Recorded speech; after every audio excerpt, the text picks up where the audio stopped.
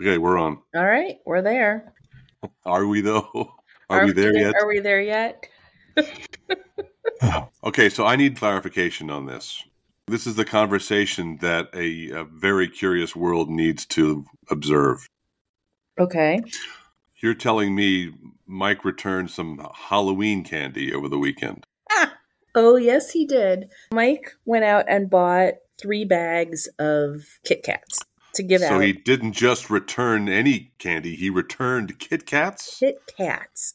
Kit Kats are superior Kit Kats are great, candy. right? But Kit Kats are also his daughter's favorite Halloween candy. So he opened one bag and dumped it into a, like a pumpkin-shaped thing. The grab bucket, sure, yeah. Yeah, the grab bucket. And I don't believe in leaving a bucket out for kids to take candy themselves because I want to see their costumes. Like for me, it's like I want to hand you the candy because I think it's nice, right? So, and I don't trust you not to take all of them on your first. Well, we also dump the whole pumpkin into your bag and scamper. We also got a lot of younger kids, but I've realized that like I'm way, way, way past the age. I think I'm like 15 years past the age of having any idea who most of these kids are dressed as, right? And you ask them who they're, who are you going as? And they're like, oh, blah, blah, blah from blah, blah, blah. It's like, I've never heard of blah, blah, blah, let alone blah, blah, blah, right? So, okay. We have our last trick-or-treater and turn out the light. And there are like 3 or 4 pieces of candy left in the bucket. And I'm like, oh, great. We've got these other 2 bags. So then he takes the bags that have not been opened and he says, oh, great. I can return these. And I thought he was joking. And then so is that how they ended up getting returned? Because I can imagine so many barriers for someone to say, no, Mike, you don't return candy. You can't return candy. I did not know that if you return it to the store, they can't sell it. Again, they have to throw it away because it wasn't for Mike about the money, right? It was that he feels like there was excess and we didn't need the excess. In the pantry, the things that we have in the pantry are interesting to me and the things we don't have in the pantry are interesting to me too. Like I always have coconut milk on hand, canned coconut milk. He doesn't. Like if I'm in the store, I'm like, are we out of coconut milk? He's like, well, what are we going to make with it? Like for him, it just very much has to match up, right? Like there has to be a use for everything. So it just didn't occur to him that there would be any reason to have it in the house. But I think if he had known that it was going to be destroyed and wasted, he wouldn't have necessarily returned it. But I didn't know that it was destroyed either, or else I would have told him. Had I had any idea what was going on, I would have at the beginning of the night just accidentally opened all 3 bags and put them in the pumpkin. Would you ever buy pre-owned candy? It was a sealed bag. There were 2 sealed bags. Right, but people are not to be trusted. People are just injecting stuff. I don't know. What do you think it's injected with? Like nobody's. I don't know, but I would never. I mean, I'm just working this out in my mind, right? Because if you're going to resell it, you'd have to say, "Oh, by the way, this is gently used pre-owned candy." It's all very interesting. I'm surprised the store even took it. Why didn't the store just say, "Yeah, you bought this, freeze it, give it to your daughter, find some other use for it, work out your matrix, buddy." Yeah. The upside is I've married somebody who feels like there's a concept that is excess Halloween candy. Here's a good segue point then. So we're talking to Michelle Fishburne this week. Yes. Who is a happy nomad. Yes. So when you were talking to her about her RV lifestyle, here's the question, right? You've been married 2 full months. Uh-huh. How do you feel the 2 of you would fare if you decided to become RVers? Because that's what I was thinking during the whole conversation. Like, I'd be fine on my own like she is, but if you're a couple, how do you survive driving around the world in a box? Well, see, the thing is, I wouldn't do fine on my own. I like to be in a place. I mean, I like to visit other places, but I don't want to carry my home on my back as much as I have, 45 sweaters in the backseat of my car, right? I think that I would do better as an RVer with Mike, but I don't think I would do well as an RVer in general. Or do you think he'd be good at winnowing out all the extra stuff that you would insist on having on you absolutely. that you don't need? Yeah, absolutely. But I mean, the problem is, I think within 2 months you couldn't see out the windshield if you were RVing by yourself. Right. Well, the problem is that he and I have different ideas of like what's necessary. Like, oh my God, he has so many utensils. He has 4 ice cream scoops, none of which have the little lever thing to, like they're just a scoop shape. And so I have proposed a feasibility study. And the feasibility study is as a garage sale. The feasibility study is a box, and whenever a utensil that goes in the utensil drawer comes out of the dishwasher or out of the hand wash, we stick it in the box instead of in the drawer, right? And then at the end of, I was saying a month, he wants longer, so maybe 6 weeks, 8 weeks. Everything that's in the box that has been used in that 2 months stays. Everything that's still in the drawer goes. All right, we're going to have to publish updates to this entire process on Friday Flames. Right. How goes the great winnowing? And that's why I think, speaking of one place, I would love the idea of having everything I own in the back of a vehicle. That just really appeals to me. I have to say, if I just disappear in the back of an RV, do not be surprised, especially since I can just... send all my mail to care of Robert's truck. Right. Somewhere in Colorado. I really enjoyed talking to Michelle. We met her through Karen, and she really made a transition, right? Because she was a lawyer. She was in offices and wearing suits, and now she's doing zero of those things, writing books about people, getting to know the world around her and seeing the world through that RV. And that's really appealing. Yeah, but I mean, like you're saying, like it's a transition. I see the story a little bit differently. I see her story as the bottom dropped out for her at the beginning of the pandemic, the same way it did for a whole lot of people. And she came up with a project. She created a project for herself because she was trying to get hired by somebody and people just weren't hiring for what she wanted to do in the pandemic. Yeah, that was discouraging because she's our age. And so she created a project for herself.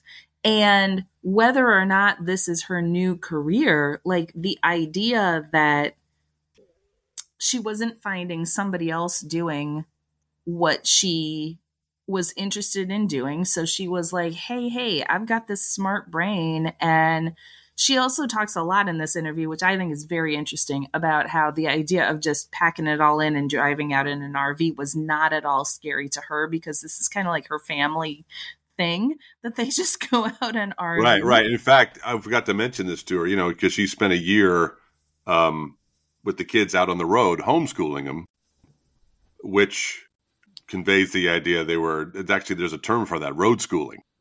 Okay. But so she's a veteran of road schooling your kids. Right.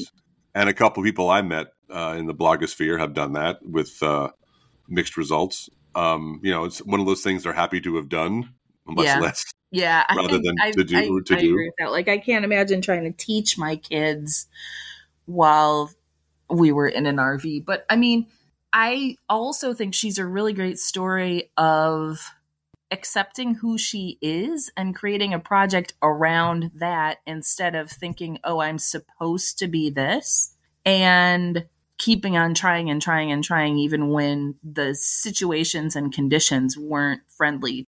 She just created this project and then kept meeting people, and then met somebody who was like, you should turn this into a book and all this kind of stuff. So I think that this is not necessarily like a typical story of this is a transition at such and such an age. I think this is much more a story of when you see your luck, you got to grab it.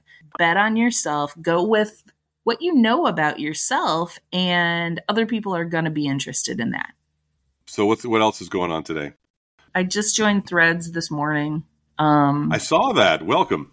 I'm supposed to have taken a test in Hungarian. It's Mike's birthday and it's my mother's birthday together.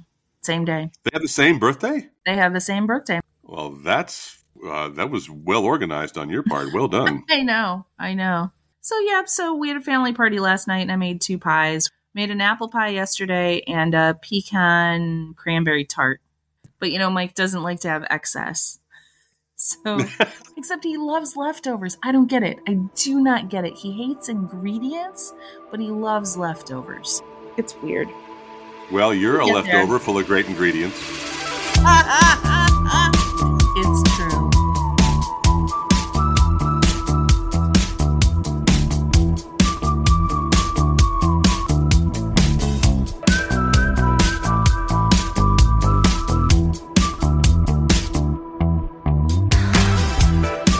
Your home base is Chapel Hill, is that correct? I don't really have a home base anymore now that my oldest had graduated from UNC. So I don't have a home base anymore. Okay. That's cool. Well, I know I've come across a lot of RVers who are like, they travel the world, or well, not the world, because RVs tend to flood up when you hit the ocean.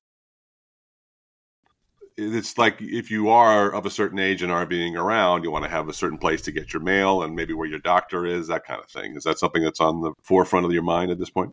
I do have 2 very, very large storage units with my home in it. And and I use my ex's address right now for my driver's license. I got to figure that out.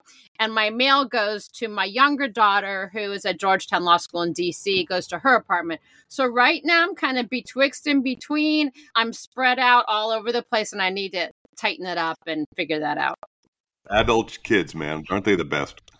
Right. Well, I think it's funny, the idea that adult kids would be more rooted in some place than the parents, because, we've got the opposite of this right now. We've got a kid who's just living out of his car. So an adult kid who's living out of his car. So to me, the idea that like, whoa, what if I could be the one that was just driving around living out of an RV, having magazines sent to his house seems kind of funny. Well, and really it is. I mean, I think that's what makes people curious about me, because I'm not the young influencer who's bopping around and living in a van. I'm not the 20-something. It's not that whole like van life thing, really. Yeah, you're bopping around though. It's pretty close. I got to say, your lifestyle isn't that far off, at least for the short term. Oh, it's very, very similar. And so they're saying these days, what age is just a number and all that. And so this is a 2006 motorhome that I bought when I had a 4-year-old and a 7-year-old. And it has 90,000 miles on it. And I've thought about whether I should buy a new one. But people tell me, my gosh, you could drive this for another 50, 60, 70,000 miles. So now I keep looking around this thinking, okay, is it time for a remodel? So we'll see. I might be going to a vanner saying, hey, can I hire you to trick out my motorhome? I don't know. It could happen. Right. Well, yeah. Does it have like the recessed windows and so forth? Telescoping roof and all that other sexy stuff that you see? It actually doesn't. It's a 30-foot motorhome with no slide outs. And when I bought it, slide outs were kind of new and were the ones that would put you in the shop like crazy. And when you live in your vehicle, being in the shop is not where you want to be. And the motorhome is 30 feet. So it takes up basically not all of, but those diagonals in parking lots. Mm-hmm. It takes up 2 of those. So I take up 2 parking spaces. And this is the same one you took the kids on the RV trip when they were small? Yeah, so the way that all happened was when my oldest was in kindergarten, the kindergarten teacher told me that she couldn't meet my kids' needs in the classroom and that I needed to homeschool my child. I went couldn't home. Meet his needs. That seems sketchy. That's a whole nother. Right? It is actually illegal, yes. You're talking to an attorney here, so really? No, we're not attorneys. We're not attorneys at all. No, but she is. I'm the attorney. Oh, you're an attorney. Okay. And I told her about my parents being full-time motorhomers and that I had always wanted to go out on the road with my parents in caravan. And she said, oh, that's how your kid learns. So we need to buy a motorhome. And that's what we did. And after the end of kindergarten, I took my 7-year-old and my 4-year-old out for 10 months, going from national park to state park to national park in caravan with my parents for 10 months. And then we had so much fun that we did it again for 4 months, 2 years later. And Doug would fly out for long trips. He met us in Yellowstone. He met us in Big Sky. He met us at Banff. And he met us at Grand Canyon. So Doug is your ex-husband? Yes. Hey, yeah, it's the best ex-husband name, I think. I like him already. So you're saying this whole ember of RV wanderlust came about because of a crappy teacher? Well, it actually started in 1933. Pull up a chair. All right, it's a story. So in 1933, my grandfather lost his job, and he and my grandmother bought a trailer, and they lived in the trailer for 3 years before they got a house. And I have a photo of them in the newspaper of making tea at their stove in their trailer. They're all dressed up. So my mom convinced my dad to buy a trailer when I was 2 years old. And we grew up camping in the trailer. And then when my parents got bored with country club life after they retired, they bought a motorhome and then were full-timers for 7 years. So I think it's in the genes. I'm sure if you check the DNA, you'd find it. Okay, so in your book, you've got that story from the doctor who realized they couldn't afford to stay in their house. And so they sold the house and bought a motorhome. And, I was reading that, whatever. But now that I hear this, they must have thought they were telling you some crazy story. And then you were like, well, actually, this has been 60 years of my family history. Well, 80 years at that point. It wasn't any big shakes to you to hear that story. Well, and that's what's so interesting. This is not any big shakes to me at all. Really, I think that when we reinvent ourselves, whether we choose to do it because we have to or because we choose to, we have our own unique set of life experiences and skills, history that we draw on for that next reinvention. So what happened with me in 2020, I was a national events and partnerships director for a big it wasn't big, it was a significant nonprofit. And I had an event all set up in April at the U.S. Senate and the U.S. House. We were going to be going into an event with John Legend. So I was going great guns. It was fabulous. But COVID came and we couldn't do anything. So I got laid off. I thought, no problem. I went to UVA Law School. I worked with 2 huge law firms. I've got all these skills. I'm responsible. I can get a job. So I did 86 customized cover letters between March of 2020 and the end of July. And I had nothing. And my youngest was going off to college. And the lease on the post-divorce house was coming up on July 31st. And so I was faced with this situation of, I could go ahead and rent a place or buy a place. But I didn't know where I was going to have to go to get a job because literally nobody wanted me. I had also worked on a presidential campaign, a director at the national headquarters. Nobody would even take me as a volunteer on a campaign. It just was wild. It was the universe, I guess, just saying, no, you're not going to do any of this. Yeah. Yes, this is not your future. This is not your future. So 2 weeks before we had to get the movers to take my stuff somewhere, they called me like, listen, lady, we really need you to tell us where we're taking this stuff. And so I was in a Target parking lot. I'm like, you got to decide, girl. And I decided I'd move into the motorhome. But I didn't want to just go to the beach because I knew that I'd wake up every day just as panicked as I already was waking up every day in a house. And I thought, I need a project. And so that's how I came up with a project of just driving all over the United States and interviewing hundreds of people about their lives during the pandemic. I mean, just like Humans of New York, I thought I'd do Americans of the Pandemic. So the thing is, that didn't seem like a big leap to me because of the 10 months with the kids when they were younger.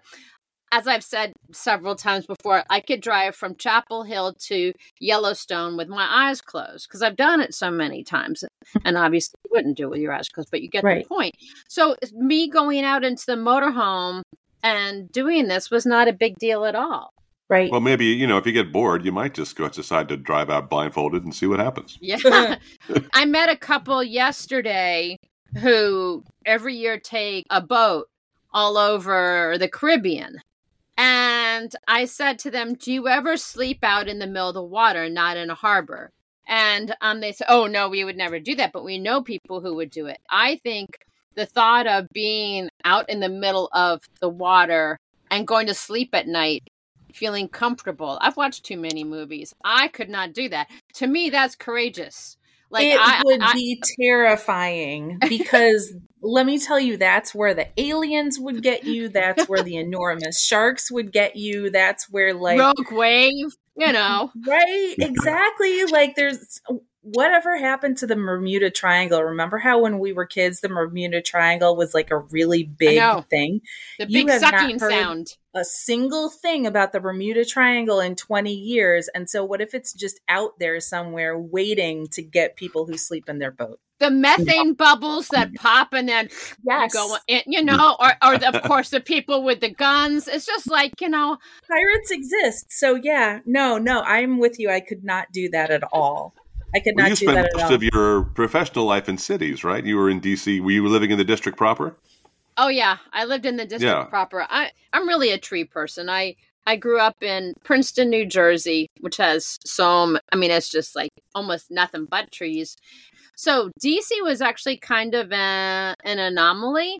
And I could only take so much of it before I bought a lake house because I really had to get back out to the trees and the water every weekend that I could. Well, I know. I just wanted to say I empathize with that because if you live in a city and then you go out and it's completely quiet, all you can think about is deliverance and, you know, you can Children of the Corn. Well, so I never saw Blair Witch Project because after Jaws, there you go, the ocean, right? And so as much as I enjoy trees and woods and stuff, when Blair Witch Project came out, I was like, not doing it. Well, Magda and I would drive out to my sister's house from the city, and she lives in the middle of nowhere, New Jersey. And Magda would look out the window like they're all out there behind the trees waiting for us. Oh my God. Like I'm waiting for the guy from Texas Chainsaw Massacre to come out. I don't know. I'm just a city person. Well, I mean, now that we're this far into the podcast, we should mention that the book is Who We Are Now, Stories of What Americans Lost and Found During the COVID-19 Pandemic.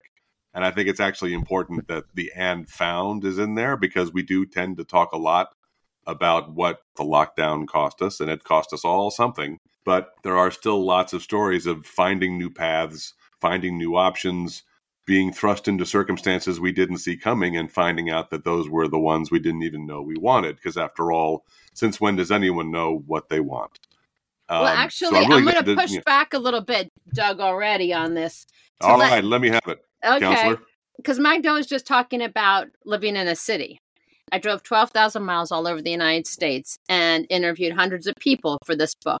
And what I found is that life out in the areas of the country that are very sparsely populated, they didn't experience maybe anything because of the lockdown, or life was pretty much normal. Now, that doesn't mean that they didn't have relatives or friends, and they certainly what they read in the news. But what I found was that every single person spent a little bit more time thinking about other people. So even if they weren't impacted, one of the beautiful things that came out of it is we all slowed down and thought about each other more. And my favorite story, which is actually not in the book, is I met this gentleman named Calvin along the side of the road in Marfa, Texas. I was looking to get some more air in my tires, and there was this pickup truck. And so I pulled over and I said, do you know where I can get some air in my tires? And Calvin said, I've got this generator right here. I can just do it for you. And so we started talking, and I told him what I was doing. And he said, life's been really good for us in Alpine, Texas. I'm a rancher. I have people coming in to hunt, and I've got cabins and stuff. He goes, everything's been good for us. But I think a lot about those restaurant owners in New York City. They must just be hurting. And I said to Calvin, I just talked to a guy named Dominic 3 days ago, and he has a restaurant in Manhattan, and he's still not allowed to have anybody eating in the restaurant. And he's getting wiped out financially, and he's really angry. And Calvin he looked sad, genuinely, and said, that's what I was afraid of. If you ever talk to him again, would you please tell him there is a rancher in Texas who's thinking about him? So, of course, I got on the phone with Dominic immediately, and I said, Dominic, there's a rancher in Texas who's thinking about you. And well, it's antithetical to social media, right? Because social media, as we've seen, is a very distorted view of who people really are. And I think... Well, I'm going to push back again. So one of the things that I think set me up to do what I did was when during lockdown, there was a Facebook group. I think it was called something, The View from My Window. Oh, I remember that group. That group was so fascinating. It was wonderful. People were sharing photos of the views from their windows since the world was basically in lockdown all over the world. And it was joyful. There was empathy. There was so many wonderful things about connecting that way. And to be honest with you, Doug, I'm recently on Threads as the happy nomad. And I'm finding Threads to be very similar, which is really neat. And the community keeps pinching themselves going, how long is this going to last? Because it's so positive. Because we're all mourning Twitter. But yeah, I hear you. Threads is definitely in that early stage that Twitter used to be in. And all we can hope is that the same level of responsible management keeps Threads from becoming another just wild west of shit. Well, one of the things that's interesting about Threads is they've introduced the audio memo. And so you can actually hear another person's voice and that connection. But going back to the pandemic and social media, even though I did it during the period of a really contentious election, obviously, in 2020, hardly anybody ever brought up politics when I interviewed them. And at the end of the interviews, a good portion of people would pause and say to me, what's it like out there? Is it really as awful as they say? Is there all that hatred? Is it the country we thought it was? Like, I'm so upset. And several people just named it right away. And they said, it's the media and it's social media. And I wish they would not pit us against each other. And I really learned from them. And I came to realize that I took political science and I was a lawyer, right? And I thought of the press as the fourth estate, as having a responsible role as the fourth estate. It took me till 2020 to realize, after hearing these people, that they're just making money these days. And remember Rock'em Sock'em Robots, those little plastic guys? If they can just wind us up and have us go at each other, they make more money. And they don't care that it's tearing us apart, that it's making people think that other people in the country hate them and that it's ginning us all up because they're making so much money. People all over the country were talking about that after I did the interviews. And that's what I love about this book, because as I say, you're right, social media is not completely irredeemable, but you have to work harder to get the wheat amid the chaff. And I think you've done that because, again, it's about interpersonal contact. And it's about remembering that people are people with needs and wants and insecurities and joys and everything else. And that's a perfect antidote to say, you're out there. What's it like? Is it really as horrible as we've been led to believe it is? And the answer is no. And books like yours emphasize that. And that's why I'm grateful you did it. I wanted to ask, too, when you have these interviews, how many of them were just ad hoc? Did you schedule many of them, or were you just pulling over and seeing who would talk to you? Well, that's how I do it. I'm a pretty chatty guy, and I might end up getting knocked down once or twice, but I'll go up to anybody and say, hi, this is what I'm doing. Will you talk to me about this? Tell me about your life. That's why I do this. I was thinking that that's what's going to happen. But Doug, we forgot that this was during the pandemic and there was nobody on the street. It was hard to find people to talk to. And if you did, how do you get that connection when you've got the mask on your face with a stranger? And so, when John Steinbeck went out and did Travels with Charlie, and I had my dog Buddy with me, he could go to restaurants, diners, right? And bars and festivals. And he was bumping into people all the time. I got out there. There's nobody. There's a photo of me in the book standing on the bridge between Cincinnati and Kentucky. And I just stood in the middle of that bridge trying to figure out what selfie I wanted to for like 5 minutes, and maybe 3 cars went by, and it was rush hour, and it was crazy. Yeah. It was really hard to find people. And I started off sending emails out to newspapers and radio stations and museums and mayors and things like that, thinking organizations, maybe somebody from that organization would talk to me.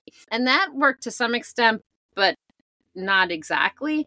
I mean, it did work, but it wasn't as much fun. And then I got out to Pine Bluff, Wyoming, because nobody in Cheyenne would return my emails. And Pine Bluff, Wyoming is right nearby. And I thought, well, I'll go see what's on their Facebook page. And that's how I figured out who to talk to, because somebody once said, who was in journalism, that Facebook has become the new town square. And so I thought, all right, I'm going to go see what's going on in Pine Bluff, Wyoming. And they had a kite festival. And so I reached out to their Parks and Rec department. I said, can I come interview you about your kite festival? And she said, I guess. So when I got in there, she said, why would you want to know about our kite festival? And she was just kind of floored. And she said, you need to also talk to Chad, who's got a distillery and they made hand sanitizer. And you've got to talk to Carrie, who has a dog stunt show. And she hasn't been able to... Dog stunt show? Yes. That's funny. And so Carrie usually is only home for like 2 weeks a year because they're traveling all over the world. Dogs catching frisbees, dogs jumping off of diving boards and stuff. So I ended up talking to all these different people. And then so I realized the really fun thing was to get into a community where you'd find a connector. And when that mojo started happening, the book became really fun. All right, I'm just taking down notes. So Pine Bluff, Chad, Carrie, got it. Because I want to talk to him too. Well, so during the pandemic, since they couldn't do that, they tried out for America's Got Talent, and they ended up on America's Got Talent. And Howie said it was the best dog, show that he had ever seen. And that's what I'm talking about, unforeseen right turns that end up far more exciting than you ever would have figured out initially, because there are as many stories about gain as there are about loss, and we need to just acknowledge that. How early into your trip did this Pine Bluff trip happen? And you talk about tipping points in terms of realizing this project had some real momentum, had some real promise. Was there a particular point when that flipped over for you? Well, I left Chapel Hill on September 11th, which is an odd date to have started this, but that's when I left. And I think if I'd go back, I'd have to look at the book to figure out when I was in Pine Bluff. Early October. I'm glad that you felt that level of traction that early. Now, most of these entries they're just transcripts of what you talked about, right? I mean, they're kind of more quoting them directly than it is applying your own editorial commentary, right? Exactly. What I did was I used my phone, a transcription app called Otter, Otter. And as the person talked, it would record the audio and translate it to text immediately. And the great thing about it is I'd show the person how we were doing it, then I'd put it down next to me, and it wouldn't be front and center that they're being recorded. There was always a moment in every interview where my jaw kind of dropped. Mm-hmm. I would take that moment and I'd figure out the arc. I'd use their own words. Every once in a while, I'd put a couple filler words, and then I'd send it back to them and say, is this what you said? So they are all first-person stories, and they are between 400 and 1,100 words each. One of the fun ones is Chris Olsen, who was a college student turned TikTok star. And so I interviewed him on The Ascendants. And then Christina Wong, who was an LA comedian whose national tour just kicked off, and she couldn't do it because of COVID. So she ended up accidentally founding a huge group of volunteers that have made over 350,000 masks for vulnerable people and indigenous groups, face masks. And she did a one-woman show about it in New York City in November 2021. And I was up in New York City and met her at that time. She just won a $500,000 Doris Duke Award for her work. So those are some interesting stories. But then a young Black mayor in an Arkansas town, and the head of a Muslim relief organization in Dallas, a Christian minister in Baltimore, and then all sorts of jobs of doctors and nurses, of course, and teachers and liquor store managers, and it's just all over the map. And the whole idea, and at first when we were putting the book together, I have photos of almost everybody, and we thought about, it's going to be like Humans of New York with the photo, and then but this is published by UNC Press and the Duke Center for Documentary Studies, and so it has to be peer reviewed twice, actually, before you get the contract and then the final manuscript. And so when we sent the final manuscript to the peer reviewers, one of them called the book elegiac, which means poetic. And I thought, it might not be elegiac if you had the photos. It was sort of, and the way it's set up, it sort of tumbles you through the pandemic. With each person's story, you have no idea what you're getting. But it does try to tumble you through somewhat sequentially. Well, especially because elegiac is also like an elegy, like lamenting death. And I think what your book has done a lot is to counter that narrative by saying, again, a lot of things found their end, but there were plenty of beginnings as well. I asked everybody the same question, which was, it's January 1st, 2020. What was your 2020 supposed to be like, and what did it end up being like through to the present? And I'm really glad that I did that, because it was so open-ended and people would talk about what was most important to them. And first of all, the politics was not most important to anybody. But also, by asking that question, any preconceived notions about what I wanted to know about, I had to park. So this woman, Anne, who was a wedding planner in LA, I wanted to ask her all about weddings and, how did it go? And did you do any? But I had to ask her the same question as everybody else. And she didn't want to talk about weddings. She wanted to talk about the fact that when she had nothing to do, she started making meals for the homeless. And now she doesn't really know if she wants to go back to wedding planning because it was the most meaningful work of her life. And if I had asked a more direct question, I never would have gotten that. Because I think so many of us have been surprised during this. And Carrie and Jared Bean, they were oil pipeliners, and they both ended up being home, and they were trying to figure out something to do. And so they made a cornhole board for a friend for their birthday and put it out on Facebook. And then it just exploded, because in that spring of 2020, there were no live sports except for cornhole tournaments. ESPN was broadcasting cornhole tournaments because you could stand socially distanced by definition, right? And so I remember that. Yeah, that was like all of a sudden cornholes on TV. What the hell? But I also remember people from parts of the country where they didn't call it cornhole were like, "Oh my God, people call this cornhole," and it was like, "Yeah, it's cornhole." Right? It's better than hurl bag, I guess. Yeah. When I think about projects like this, I'm always very curious about the way the project turned out versus what your initial thoughts about it would be. But I want to take that a step further with you, because we may have caught you on a good day, but I'm getting a real buoyant vibe off of you. You just seem like you have an insouciant way of carrying yourself. And how would you gauge your own personal growth throughout this process, or how you compare yourself now to who you were 10 years ago? Well, I recently sent an email to a partner at a firm that I had worked at, because now my daughter's in law school and is in DC where I practiced. And so I was reaching out to some old connections. And after I sent the email, it struck me, oh my gosh, this person is still at their desk. Mm-hmm. I left the law when my first child was born 23 years ago.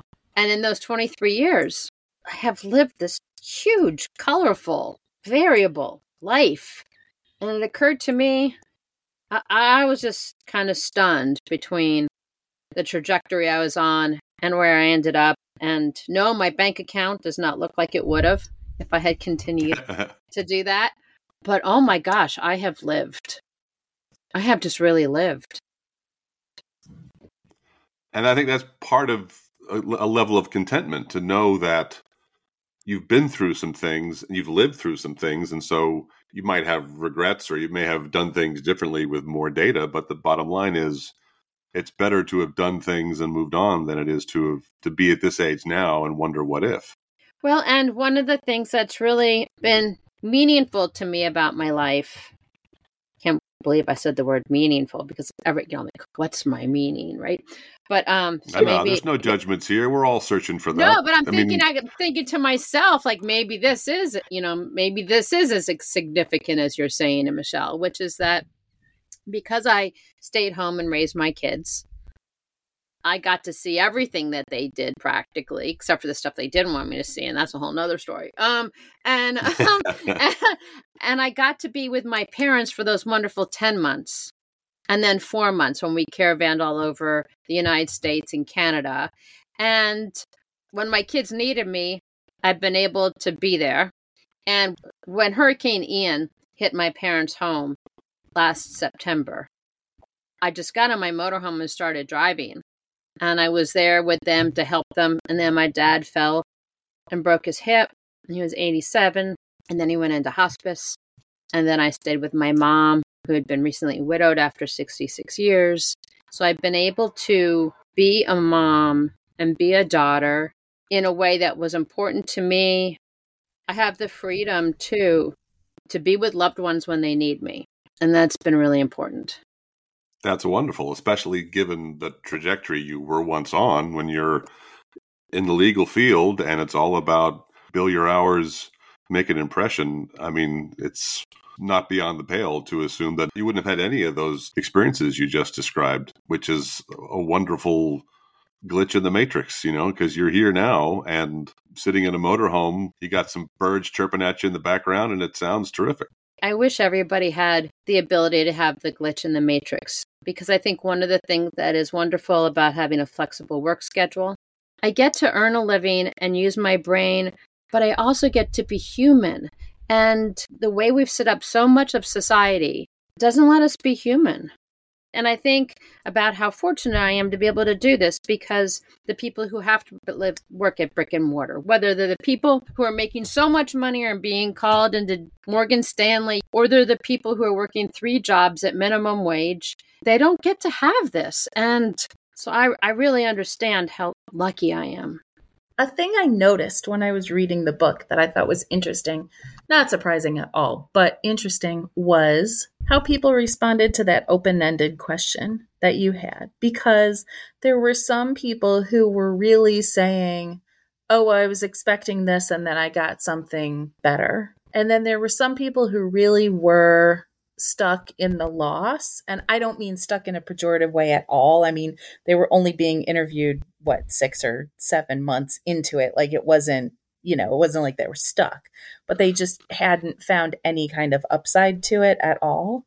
And hearing the way you talk about what's essentially not even making your own luck, but catching your luck, it would be interesting to see how those people now felt about 2020. If the people who were so determined to take something out of it still felt like they had gotten something out of it, and if the people who were in the middle of being hurt by it when they talked to you were still hurt by it. That's a really interesting question. And I'm really glad I went out and I did it when I did, because if I were to ask you today the same question about back then, you can't help but give an answer that's different than you would have in the moment, right? Right. I also think that when people go back and they read their stories, they're just like, oh my gosh, that's right. I mean, part of it, I think, is that the people who I stopped and I asked that question of had the opportunity to reflect in a way when they were going through it. I would ask the question, and most people literally talked for 30 to 45, 50 minutes, and then they breathed. And even Jim Perdue, who is the president of Perdue Family Farms, I said, you can just keep talking, Jim. And he said, well, I don't know. And so he talked for 18 minutes, and he said, that was the longest answer of my life. There were so many people that when they got done with it, they said, thank you for giving me the opportunity to process it. I don't know what the people who were sort of stuck would say now. I know that we all have this ability to contextualize things and move on. And the word pluck is something I often talk about the people in the book, which is that even when things were really hard, people still knew they needed to put one foot in front of the other. You were using the word pluck when you were talking to Jim Perdue. Well played, Doug. That joke. Ron Wilkins, for example, the trombonist who almost died during the pandemic, it was so powerful for him to have lived that he turbocharged his life by it. The gentleman Jerome, who was a COVID denier, that was part of a conspiracy, and he infected his father-in-law who died. He's never going to get over that. And when I interviewed him, his sense of guilt was so huge. And I usually, would just take the person's story and not really comment back on it. But with Jerome, I said, that's one of the hard things about this disease is that it doesn't cause a blue dot on our face. If you had had a blue dot on your face, you never would have been near your father-in-law. I do know that there are some people who have been in the health field who are in therapy, because I interviewed some people who led major cities. They ended up having to go into therapy because it was just too hard. I talked recently to a doctor who I had not interviewed, and she said, I just can't be a doctor anymore. And she said, and I really can't talk about what happened back then. She said, because I have PTSD. So I think that there are people who need to put it in a box and never think about it again for their mental health. So I think it stays with a lot of people. We have long COVID in my immediate family, and that has not left my 24-year-old and has really impacted their life substantially. And people are still struggling with it. It's just the complexities of what we went through are impossible to parse. It sounds like there's a lot of open-ended thoughts that circle your mind. And is there a plan to do this again? And if so, what would you do differently? And what would you do the same? And how many people that you talk to would you try to reconnect with to follow up on? I learned a lot about the publishing world that I did not know. Like I said, I'm naive. Also, I have to say that's a great characteristic. I think a lot of this project came about from just, why not? Exactly. So the whole goal of the project was just to have something that I could point to say, look, I'm worth your hiring. And it was sort of a portfolio. Exactly. It was just supposed to be a portfolio. But then when I was out in Henrietta, Oklahoma, and this was mid-October, and I was talking to a Lions Club, the woman says, is this a book? And I said, no, it's not a book. And then people kept saying, is it a book? Is it a book? It is a book. And then a friend of mine who had 2 books sat me down. He said, Michelle, this is a book. So you went out and you got all of these interviews, and don't you owe something to posterity? This is history. You need to have this as a book. And I'm like, well, damn. And so now I'm trying to figure out what I'm going to do next. So I have a couple ideas in my head. What I really want to do, I really don't want to opine. All I really want to do is offer up other people's voices. And so then I thought about, well, what about this, different ways of living life? People like me who maybe are living in a lighthouse or off the grid or in their motorhome or a van or a boat or whatever. That could be fun. I could take photos. So that's a possibility. And then also... But does there have to be a theme to any of these things? I mean, this book, the stories spoke for themselves. And when Charles Kuralt went out, another Tar Heel, by the way, he went out, he let the stories speak for themselves. And wouldn't there be a refreshing change to not having to sew them up into a theme and opine on it? There's no need for that. I think we've seen so much of that where the poignancy we all seek is in the stories themselves, don't you think? I think that's true. You got the wheels, you got the experience. You can work hard to maintain the naivete that you had, that you've lost a little of, but you can gain that back and head out there again and see what's what. Well, so the other one was Who We Are Now, Older, Wiser, and Funnier. And the idea is to interview people who are 85 and up. And I thought that would be kind of fun. I feel like I need to have some kind of theme, but Doug, I take your point, and I'm going to think about that a little bit. Kuralt had a theme, which was journeying across America. Well, but he had an agenda too. He had kind of an anodyne approach. He wanted to just show the world. That's what Steve Hartman's doing now. They're very entertaining. I cry at half of them. They're great. And you can decide what your stories are, but they don't necessarily have to all be feel-good stories. They're just a cross-section of where we are. That's true. I was thinking, when I was thinking about the people who are living unusual lives, I think one of the things that we all wonder about is, why'd you do this? What was that moment that you decided, I'm just going to go ahead and move into my, Sienna? Because I know a woman who just moved into her Sienna, and she's been doing it now for 4 years. She lives in her Sienna van. Wow. And don't you want to know, so many of us have questions when you make such a huge change, why? Well, you're living proof why. You made a big change, and look at you. You can't stop smiling. Well, yeah, but also she lives in an RV. That's really different than living in a Sienna. Yeah. Well, it depends on your point of view of what your comfort level is, right? I mean, I don't think it depends on your point of view. Like, Michelle has a bed. Michelle has a kitchen, right? Yes. It's not the same as just living in a van. Well, our son has a truck with 3 extra inches of clearance, so he can sleep underneath it in cold weather. It's true, but he's also 21, right? Like, I think the stuff that you do when you're 21 is totally not the stuff you want to be doing in your 50s. Right. Yeah, there's some comforts involved. Those people who are really, really serious when they were 21 and who just never got a chance to do dumb stuff. Like, one time Robert said to me, I know I'm doing a lot of dumb stuff. And I was like, you're 21. You're supposed to be doing dumb stuff. This is the time of life when, like, if you can't do dumb stuff now. You just got to wait till you're in your 50s. Yeah, exactly. Yeah. I mean, like, it's but that's actually, I think, is what's happening. We were sold some bill of goods of retirement, which I'm now starting to think, you know what? That wasn't for us. No. That was for corporate America, making room for the younger folk who don't cost as much, right? Yeah. It was like, let me give you this watch so I can hire somebody at a lower cost to do your job. And like keep the whole thing going, right? So maybe retirement wasn't for us because people get out there. And I know my dad was like, if I have to play golf another time, I'm just going to lose it. And I think that the time for doing goofy stuff in the early part, and then you get to serious singing, career and family. And then you get to these later 50s or 60s and you're like, what the hey, let's go for it. Let's have fun again. It's clear you found this other pocket of wow right here in the 50s and went off in a whole new direction. The stakes kind of don't have to be as high because you got a bit, maybe you have a bit more money put away, and all you got to worry about is cracking your hip somewhere, and that's about it. Hey, not yet, Doug.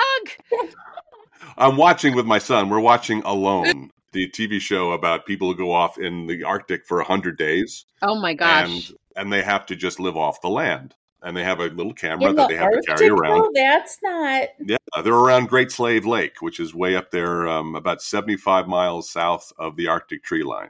Okay. And you see these 35-year-old people, their nutrients have waned a bit, and the ice is coming. They're walking around like they're 90, saying, I really can't afford to slip on this ice because there's nothing to do if something happens. And we've had people. There was one guy in his 50s, we saw a season, and he came out like a bat out of hell saying, like, I'm going to conquer this thing. I am going to be the last one standing. You don't have to worry about me. I'm from Texas, and we kick all the ass in this country. And he broke his leg in 4 days. Oh, jeez. I'm hoping he's fine. I'm hoping his family's fine. Apparently, there are unusual artist in residency opportunities. I think that would be fun to go to Antarctica and do that and do like a Who We Are Now Antarctica. And then also I'll just put it out there.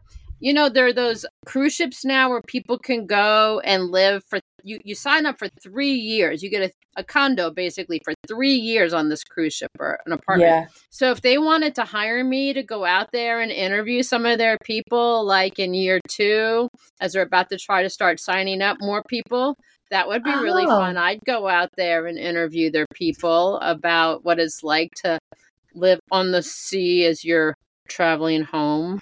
Robert and I watched an episode of Anthony Bourdain's show, and he went to the South Pole and talked to people who sign up for 6-month stints or year-long stints just to do research or do whatever. And that was one of the first things Robert expressed interest in. I want to live there for a year and figure out what they're all about. What type of person wants to come to this isolated spot and do this particular arcane work?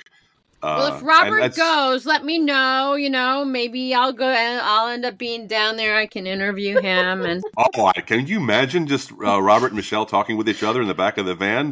Oh my God, that would be crazy. You'd have to break for food after 36 hours. Yeah. Well, okay. I think the cruise ship idea is also fascinating because I find that such an interesting model, right? Mm-hmm. That it would be cheaper or easier or whatever to just sort of retire onto a cruise ship. And if I wasn't so terrified of the ocean, I would consider it. It just seems like fun, right? Like you're a traveling senior center. right? Everybody else there is the same age. We've been talking about this a lot, I think, because one of the running themes of our show is like taking care of older parents who are moving into assisted living, senior living, that kind of stuff. And like, I am all ready to go. You know, as long as there is room for my yarn, as long as I can get the internet, like, it just seems like college. Like, everybody's your same age. You're all there on the hall together. You don't have to cook your own meals. It just seems like fun to me. And the cruise ship sounds like fun. Even better. You can get off. Where are you? You're someplace where there's a port. All right, go in and have a look. I think it sounds like fun. I would like to go out and interview those people. I'm kind of a buffet kind of person, though. So the thought of like signing up for 3 years gives me a little bit of the heebie-jeebies. Because my mom's still here, of course, and my kids. And, you know, so there's that whole disconnect. Speaking of my mom, so tomorrow I'm driving to Fort Myers, where my mom lives in a continuing care resort community. And so I'll be hanging out with her for a week. There are, 15 widows that have become her new best friends, and they're constantly doing things. My mom is always hard to find because she's got so many activities going on. She's 85. She has water aerobics every day, and she's just living the life. She misses my dad intensely, but she's trying to make the best of it. And to be in a community where there are so many people right there and ready to be supportive has been absolutely fabulous for her. Yeah. 66 years they were together, is that right? Or married? 66? 66 years they were married. Wow. And when did he pass? In December of last year. So it's still very fresh. And you know, they say that when people have been together that long and one's missing, you really want to pay attention to the other person and see how their morale is. And I'm glad she's surrounded by people who keep her engaged and care for her. I mean, I think that's an important step to trying to press on alone. We just spent a week in Williamsburg 2 weeks ago, and then a week at the Outer Banks. We'll spend a week in Charleston for Thanksgiving, and then came in for 2 weeks for Christmas. So I'm keeping her hopping around. How good a passenger is she? How well does she travel? You remember, so that they were full-timers in their motorhome for 7 years. And my mom is 5'2", basically, 5'3", and she drove so she fits in one of the storage compartments. That's there easy. We go. She drove their 42-foot rig and pulled a Jeep Grand Cherokee. But actually, I know. But when we go to these different places, we're going to Airbnbs and timeshares and things like that. So this is not the two of us being in the motorhome. But we will probably do that, but probably for no more than like 3 or 4 days at a time, because it's 30 feet is small for 2 adults. Yeah. But at least it's an option. And so this goes right back around to, because of my no brick and mortar home lifestyle, I get to be there for my mom and for my young adult kids. By the way, just throwing it out there, just in case you guys haven't heard of this, there's something called Hello Landing. Have you heard of Hello Landing? Mm-mm. They have apartments in cities all over the country. Let's say the rent's like $4,000 a month, so it's a little pricey. But you can say, I want to go live in Austin for 3 weeks. And then when you're done, you say, okay, what you got in St. Louis? What you got in Miami? And you can just tumble from one to the other. And they also have something called Landing Standby for about $1,600 a month. And these are all furnished apartments at a nice level, like you know what you're getting. You can just pick a city and say, what do you have? And so. Oh, well, for right now in Old Town Alexandria, we have this, this, and this. Oh, okay, I'll take this one. So you just move right into it, and it's all set up for you. And then when they have somebody who's willing to pay full rent, $4,000 or $5,000, they let you know, and then you have to vacate within 72 hours to whatever next Hello Landing units, and you just bop around like that. So for those people who want to try city living and they want to live in various different cities, and they are flexible enough to pick up after 72 hours and move to a new place, I suggest they check out Hello Landing and Landing Standby. See, this looks to me like this is just the start of a whole body of encyclopedic discussions about where you can go, because every discussion, everything you learn is going to lead to 4 more things you can learn about what to do and where to go and how to do it and how the logistics work out, how you take care of your parents, how you stay in touch with your children, how you stay healthy. There's a body of experience that's waiting for you. And I think if you do decide to write more, I think a great project would be, there are so many more opportunities that most of us have never thought of, and you're going to go out and experience them. and tell us about them so we can do them too. That's a good idea. That'd be kind of fun. All right, good idea, I'd read the hell Doug. out of that book. For real. I could be like a scout. Right. Be out there. I think there's something to be said for, remember earlier you said that this wasn't a big leap for you, but you understand that it would be a huge leap for other people. I mean, okay, there's a business in there, obviously, but there's also something bigger in there about you really actually being a scout for other people, because for you, it isn't a big deal, but for other people, it might be the big risk of their life to just be able to detach and go someplace else for a little while. Yeah, you're the one in the pool looking up at someone on the high dive saying, come on, I'm here and I'm fine. And it's great. Yeah, that's true. So I'm going to ask this. You may have been asked this many times before and have an answer ready. This is going to air on November 8th, 2023. So What was your life supposed to be like? And what did it end up being like through the present? The way my life was supposed to be is when I was in fourth grade, I decided I was going to become president of the United States. And so if my life had gone according to plan, I would be president. But it didn't, and it's been an interesting journey. And what I like to say, and from Karen Walren's book, Radiant Rebellion, when she interviewed me, I said, I think of us all as like kaleidoscopes, where each of us come into this world with their own little set of like little colorful pieces, at the end of our kaleidoscope. And each of our collection of whatever those pieces are is unique. And as we get to go through this life and things happen, or we cause things to happen, whether we're turning the dial intentionally on our own, or we drop it and do something else, each time you see a different version of yourself as all the pieces like reassemble. I was supposed to be president, but I ended up having this other life, and it's been really interesting, and it's not over. And I'm sure I will go through hopefully many different versions before it's all done.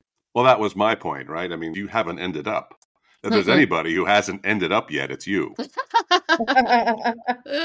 And, we can all play with our kaleidoscopes and cultivate our own beautifully distorted view of the world. Michelle, I can't thank you enough for talking with us today. I'm really inspired by it, inspired by the changes you've made, and some of which were forced upon you, and others you've made the conscious choice to improve your life. And I think the proof is in the overall vibe that this conversation had. I'm really grateful for the time, and thanks for talking with us today. I really enjoyed it. Thank you, guys. This was a lot of fun. If people want to learn more about your book or where you write or what your web presence is, tell us about where to find all that online. It's easy to find out a lot about me by going to whowearenow.us. You can find out all about the book, which is Who We Are Now, Stories of What Americans Lost and Found During the COVID-19 Pandemic. And the easiest to find me on social, on Instagram or Threads, where I'm known as The Happy Nomad.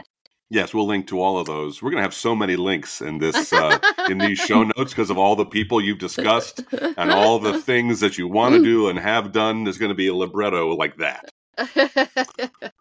I'm really hoping that the next thing you write will be inspired by this, and you'll follow in that tradition. I've really enjoyed the history of people like Steinbeck and Charles Kuralt. But I mean, I think the vibe is different. I think you have lots of opportunity that they didn't have to do so much more with how you're going to spend your time. And so I wish you all the luck with it.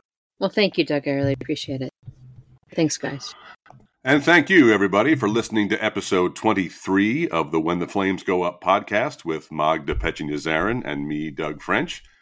When the Flames Go Up is a production of Halfway Noodles, LLC, and is available on all the usual platforms, as well as whentheflamesgoup.substack.com. Please subscribe, and you'll get a new episode of our podcast every Wednesday and another newsletter on Friday. Our guest has been author and itinerant and recovering attorney Michelle Fishburne. If you listen to us on Apple Podcasts, please offer up a review. We would really appreciate that. Thanks again for listening, and we will see you next week. Bye-bye.